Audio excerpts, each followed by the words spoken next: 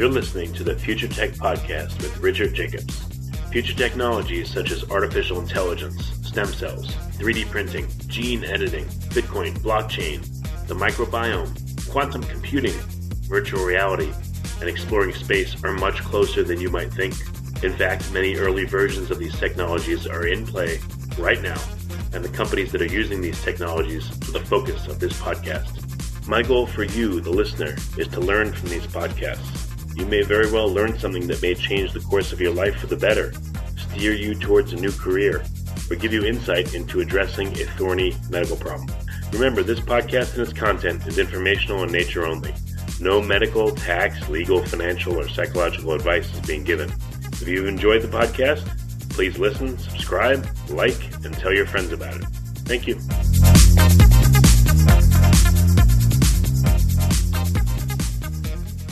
Hello, this is Richard Jacobs with the Future Tech and Future Tech Health podcast. I have Jessica Pierce. She's a professor and an author. We're going to be talking about inside the very big, very controversial business of dog cloning. She's the author of the book, Unleashing Your Dog, a Field Guide to Giving Your Canine Companion the Best Life Possible.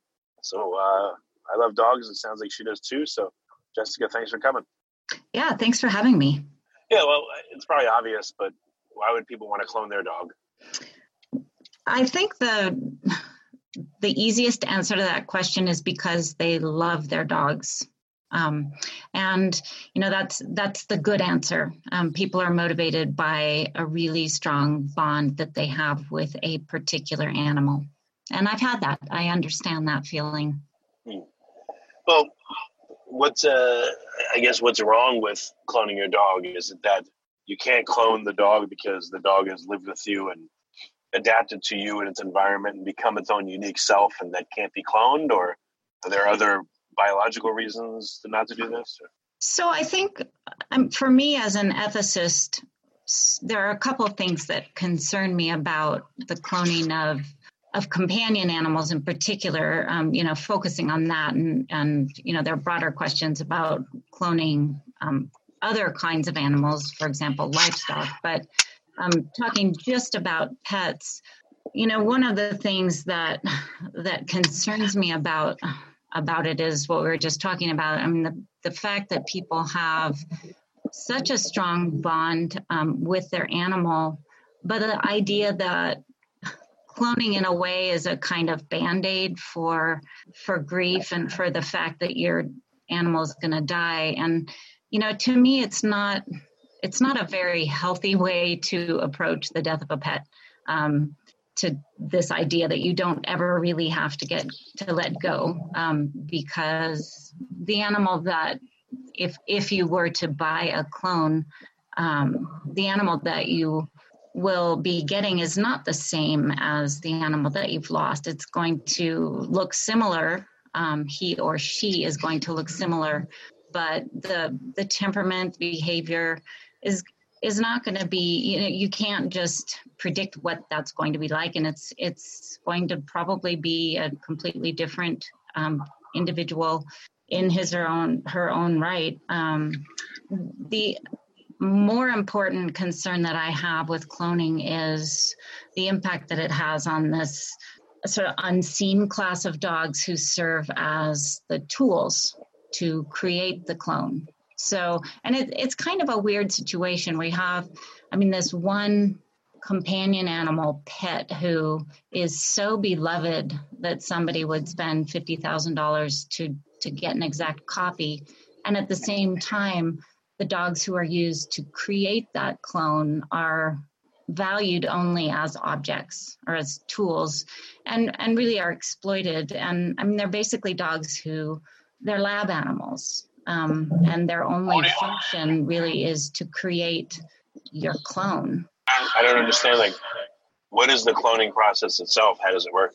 Okay, so basically, and this is grossly oversimplified, but if you wanted to clone your dog, you would have a couple of cells from, for example, typically a swab of the cheek. So you'd have some DNA.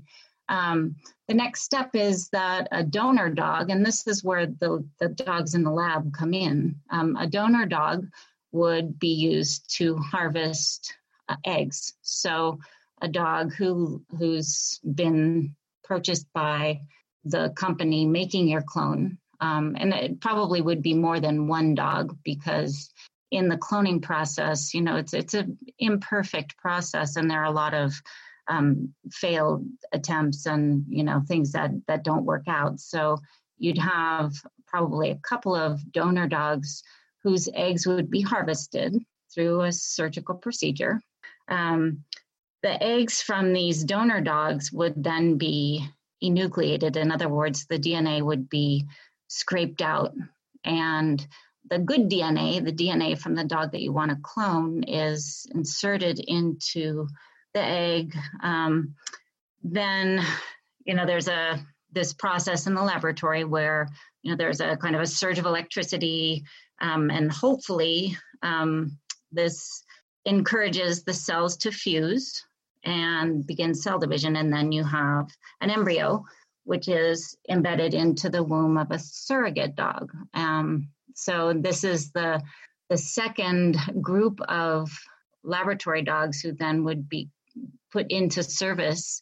The embryo would be implanted into this dog and, the carried to term. And then, because the process is it is not transparent. I'm not sure whether the process would involve a natural birth or a cesarean section. It might very well be a cesarean section. And then you would have the puppy, and the surrogate dog would then be, either put into service as a surrogate again, or, be repurposed, as it were, for some other experimental process. I see what you mean. Yeah. So in the creation of one clone, 2, 3, 4, 5, 10, who knows how many dogs could be used and maybe not used in a good way. Yeah.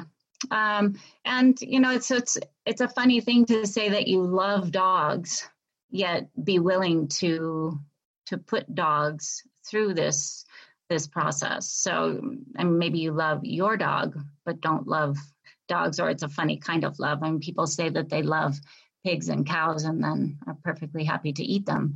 So, I mean, I know our feelings of love are very complicated when it comes to animals, but that is probably my primary ethical concern with it. And the reason I say, it's typically within my field of bioethics, the interesting issues are ones that are really complex and where there are really compelling arguments on both sides of an issue. And with cloning of pets, to me, it's very simple. It's just wrong. And I don't see any compelling argument in favor of it.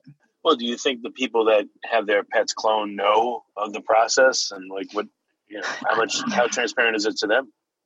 I suspect not very. If you go on to the website of one of the companies that sell cloned pets or that market cloned pets, it all looks very, very happy and simple. And you really don't hear about that backstory. It's, if they were interested in finding out, there's certainly information available, but it's not available on the websites of people who are trying to sell this product. And it's not what you're going to hear. If you ask, how does this work?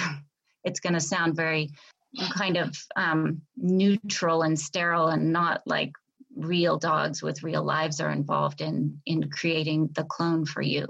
Well, have you tried to mystery shop the process and go through it yourself, and maybe even then disclose who you are and try to visit one of these companies and see what they do? I haven't tried to visit, and I can almost guarantee that you would not be allowed in the doors. I have not personally tried to present myself as a potential client. I've talked to people who've been through the process themselves, and, it's a really mixed bag. There are people who, because I've written about cloning and have written quite clearly that I'm opposed to it, I get emails from people who say, it's the greatest thing I've ever done. I love my cloned dog more than anything in the world, and it's brought me tremendous happiness. And then there are people who have described to me processes that seem quite almost cloak and dagger. Like you never actually go to the facility to get your dog. They meet you in a hotel lobby and it's almost like a drug deal, and so it is not a transparent business transaction from what I can tell. Have you interviewed people who have gotten cloned dogs? Have they been willing to show you, pictures of Fluffy, the senior, now Fluffy, the new one, and have you compared them? Yeah, and often they look very similar. And I've had a couple of people tell me that the cloned dog, and now it's becoming more common, I think, to clone cats, but I've never actually talked to somebody who had their cat cloned, but people who've had their dogs cloned will, I've had some say, oh, he's very much like, he or she very much like the original dog. And then others who say there's nothing like the original. And even people who have expressed considerable disappointment because they were expecting, A and they got B. And, when you get a mismatch in expectations like that, it's often not good for the person or the dog.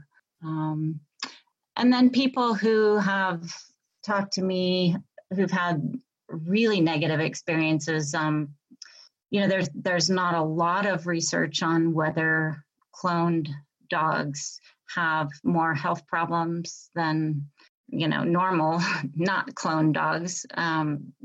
And most cloned dogs are too young yet to really know what the long-term effects are going to be. But I talked to one woman who had just one medical problem after another with this dog who she had gotten, this clone, and was running their bank account dry and tremendously stressful. And so I think it's all over the board. But, it's not the sort of thing where if you're disappointed with it, you could return a dog. I suppose sounds like such a horrible thing because dogs are not objects, but, you outlay all this cash and, what do you do if it's not what you expect? None of those scenarios look very good for the dog. No, that's true. The dog doesn't know any better, and it's growing up expecting it to behave a certain way, and maybe even, I'm sure like the owner probably, I don't know, in their mind they're thinking the dog must know me, somehow cosmically it must still know me. Maybe they're looking for that. But they certainly have that expectation that it's just like old Fluffy. And so like, who knows if that turns into an abusive relationship if the dog's not like old Fluffy and, the poor thing has no clue like what it's supposed to be living up to. And it just seems like a sad thing that really, the genie's out of the bottle, the old dog passed, you really can't get it back. It's better to just honor its memory and to try to do this thing. Yeah. And I, one of the things that has been distressing to me is to see cloning companies trying to market specifically to people who have elderly or ill animals. So targeting, an audience and trying to sort of get in the door with veterinary hospice practices. And to me, that's really a problem because people who are facing the loss of an animal who is dearly beloved to them are not, I hate to say it as bluntly as this, but they're not thinking clearly. And I've been through the process myself, so I can say that about myself. You're vulnerable. And, the anticipation of loss can really make you do things or make decisions that aren't necessarily in your own best interests or in the best interests of animals, maybe not your particular animal who's passing away, but and I think preying on people who are in that vulnerable state, either having just lost an animal or anticipating a loss, is is wrong. And what they need is a social worker who's trained in bereavement counseling to help them through the passing of their animal, and not, with this idea that you can somehow make it better, because nothing can make it better.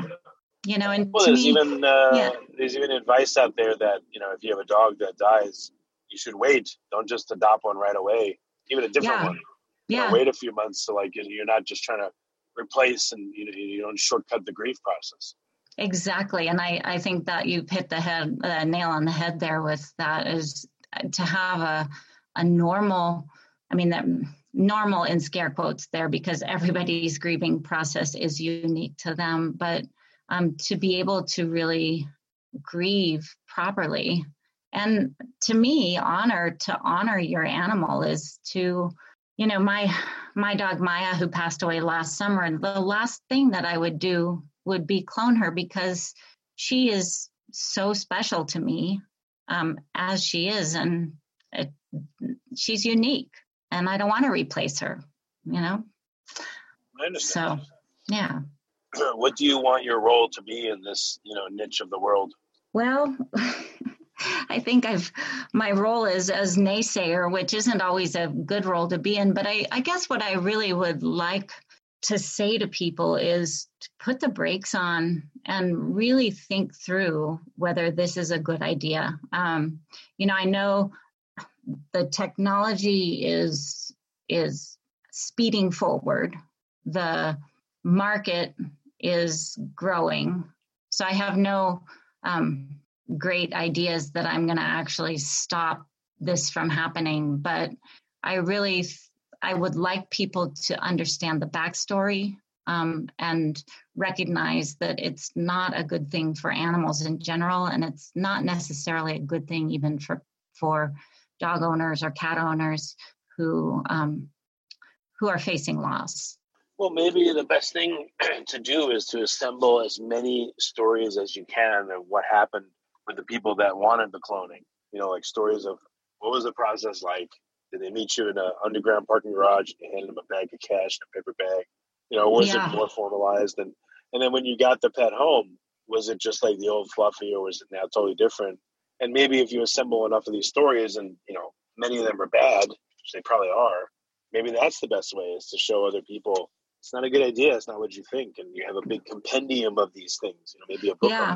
Yeah. I think it would make a fascinating book. And I bet you $100 there are already 5 or 10 books in the works on pet cloning, because it's amazing to me. I think I get asked for more interviews on dog and cat cloning than on pretty much anything else. And people are really interested in it, and also I would say concerned about it, not thinking uncritically about the problems that this technology is forcing upon us. And I think, you can't talk about the cloning of dogs and cats without also kind of slipping into a conversation about the cloning of people. And, the loss of someone, facing a loss of a pet is so important to you. Can imagine, and people go to great lengths to find a way to deal with that, sometimes through cloning. And you can imagine parents who have a lot of financial resources and who have lost a child in the same way, kind of grasping for any kind of way to deal with that loss. And, it may be illegal, but it's coming down the pike. I can guarantee it. I guess on a slightly different subject, what is your professorship about and your book about? Are they same issue or ancillary issues around this? So really, it's not about the same thing at all.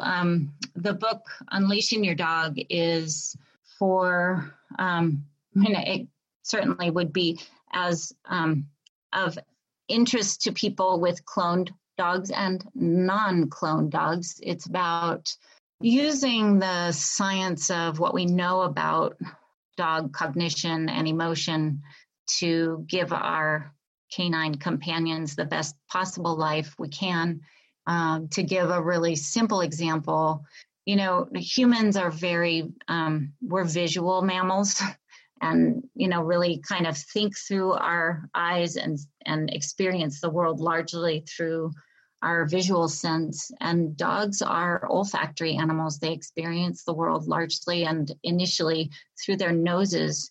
And so, recognizing how important the sense of smell is to our dogs can help us give them a better life in that, for example, taking a dog for a walk, giving them ample time to explore the world through their nose and not just say, oh, there's nothing there when they're sniffing a plant or the sidewalk and we don't see anything. But to them, there is a lot of interesting information to be had and, letting them really have as many rich sensory experiences as possible.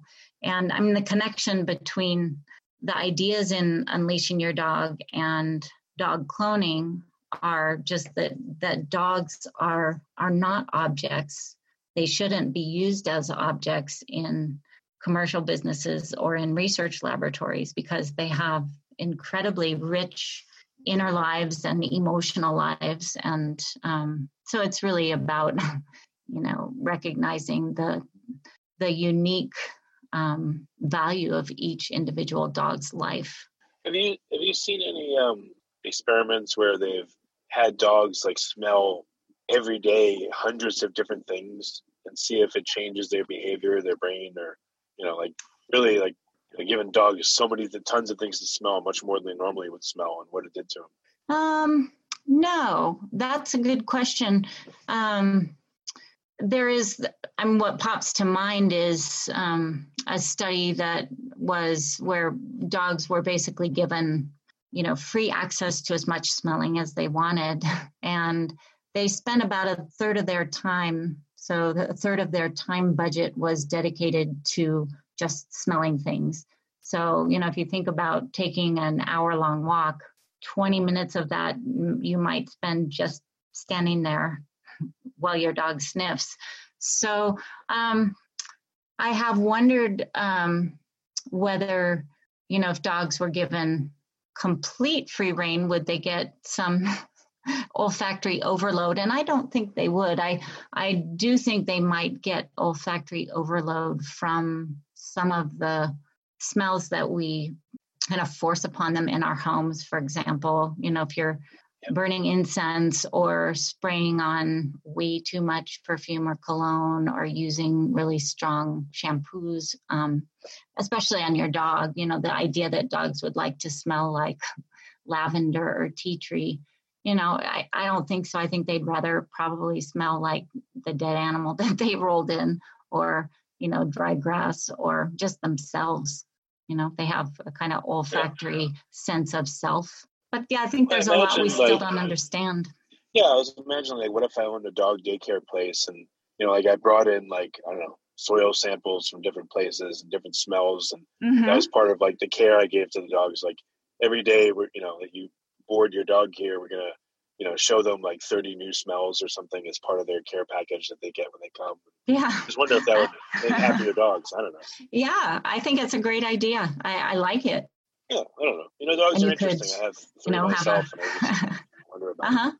Yeah, I know. They are a source of continual wonderment if you stop and really watch them and pay attention. And I imagine with having three, they're completely different individuals and personalities.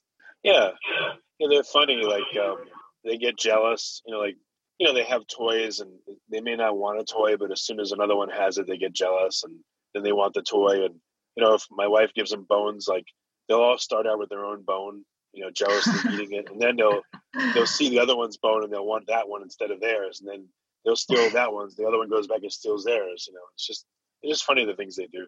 Yeah, they are fun to watch, aren't they? And a good mirrors for our own behaviors, like thinking the grass is always greener on the other side, or when I go out to eat with my husband, his meal always looks more appealing than mine. Yeah, so I think we're not so different from our canine friends. Well, any, I don't know if you've observed dogs very closely for a long time. It sounds like you have, but like any interesting things that you feel like you've discovered about them that's not commonly talked about? Oh, that's a good question.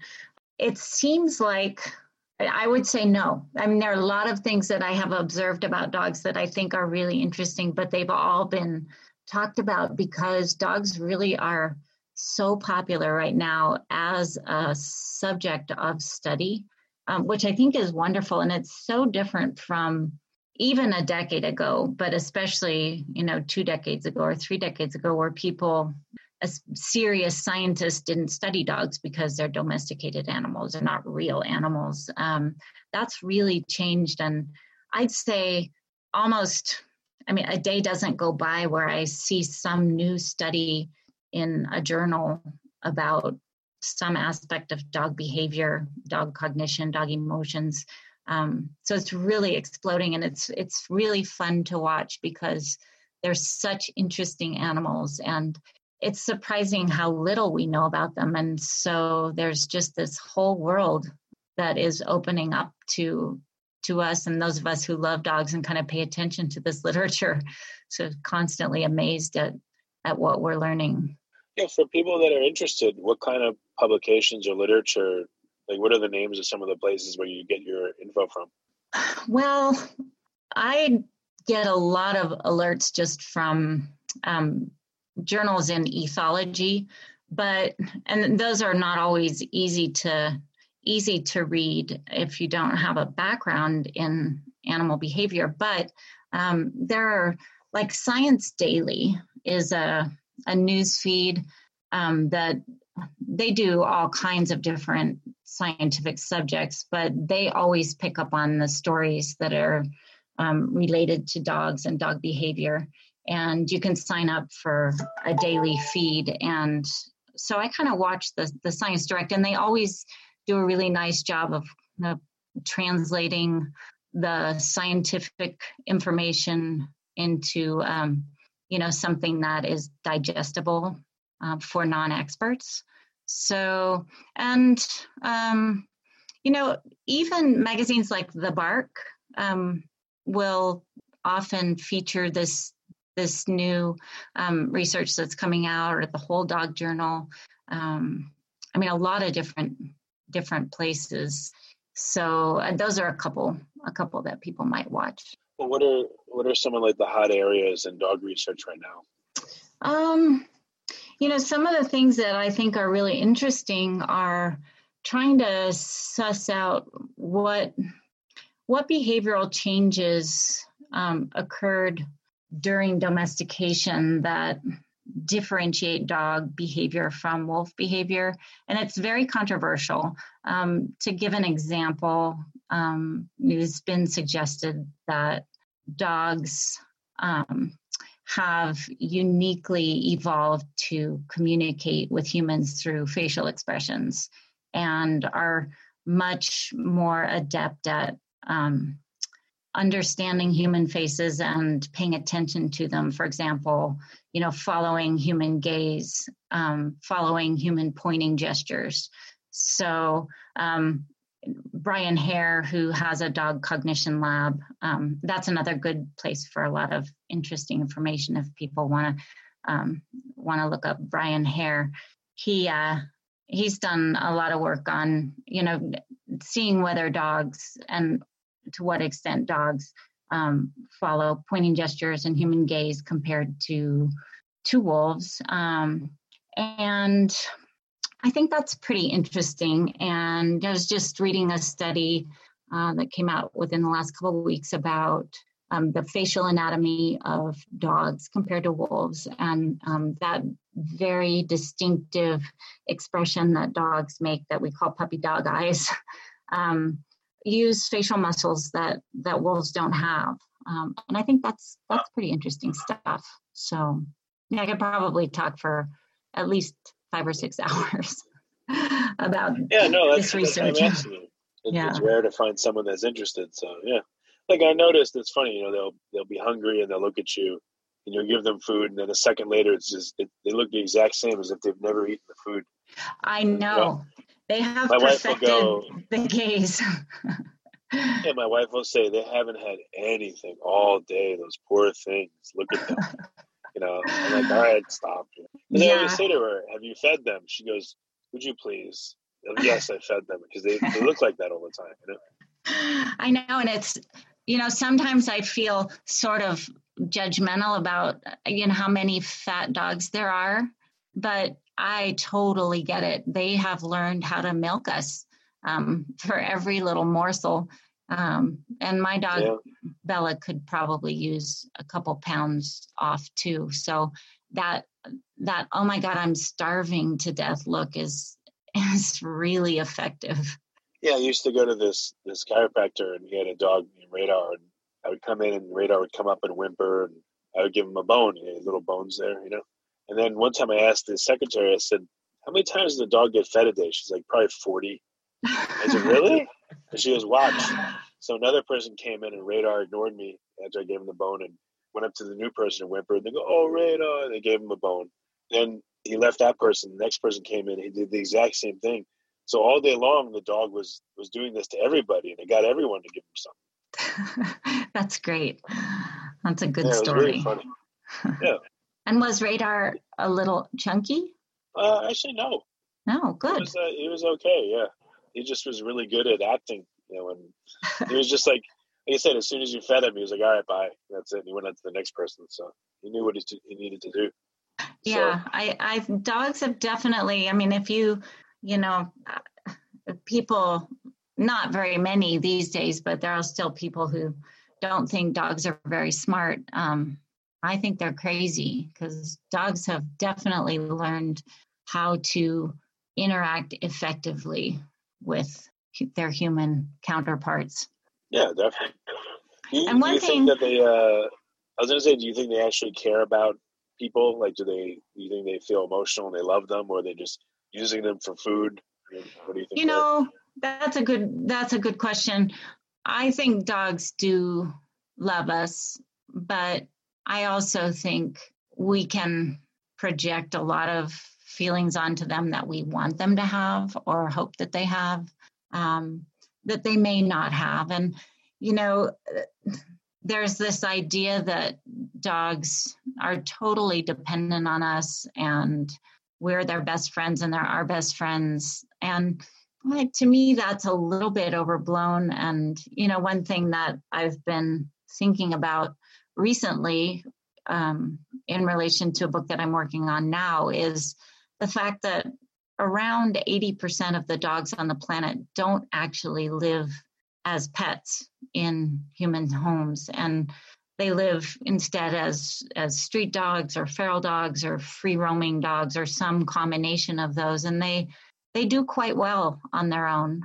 They're dependent on humans to a certain extent, in that they, for the most part, scavenge for on human food sources of one sort or another, but they don't need us unconditionally. I think we can be sometimes a bit patronizing toward our dogs, and need to remember that they're perfectly capable animals in their own right, and not just pets. Yeah, that's true. Well, very good. So you've given some ways for people to find out more about dogs, which is good. And then where can they, can you restate your book's title, and where can they get it? Sure. So the most recent book is called Unleashing Your Dog, and I wrote it with my colleague, Mark Beckhoff, who is an ethologist. So he studies animal behavior. And you can get it from New World Library, which is the publisher, or on Amazon and Barnes & Noble, and probably any other, of these online booksellers. But those are a couple of places where it's available. All right, excellent. And any last things that you want to mention that maybe I haven't asked you want to cover? No, I think we've covered a lot of ground. Okay, well, very good. Well, I appreciate you coming on the podcast. It's been a good call. Yeah, thanks for having me on, and enjoy the rest of your day.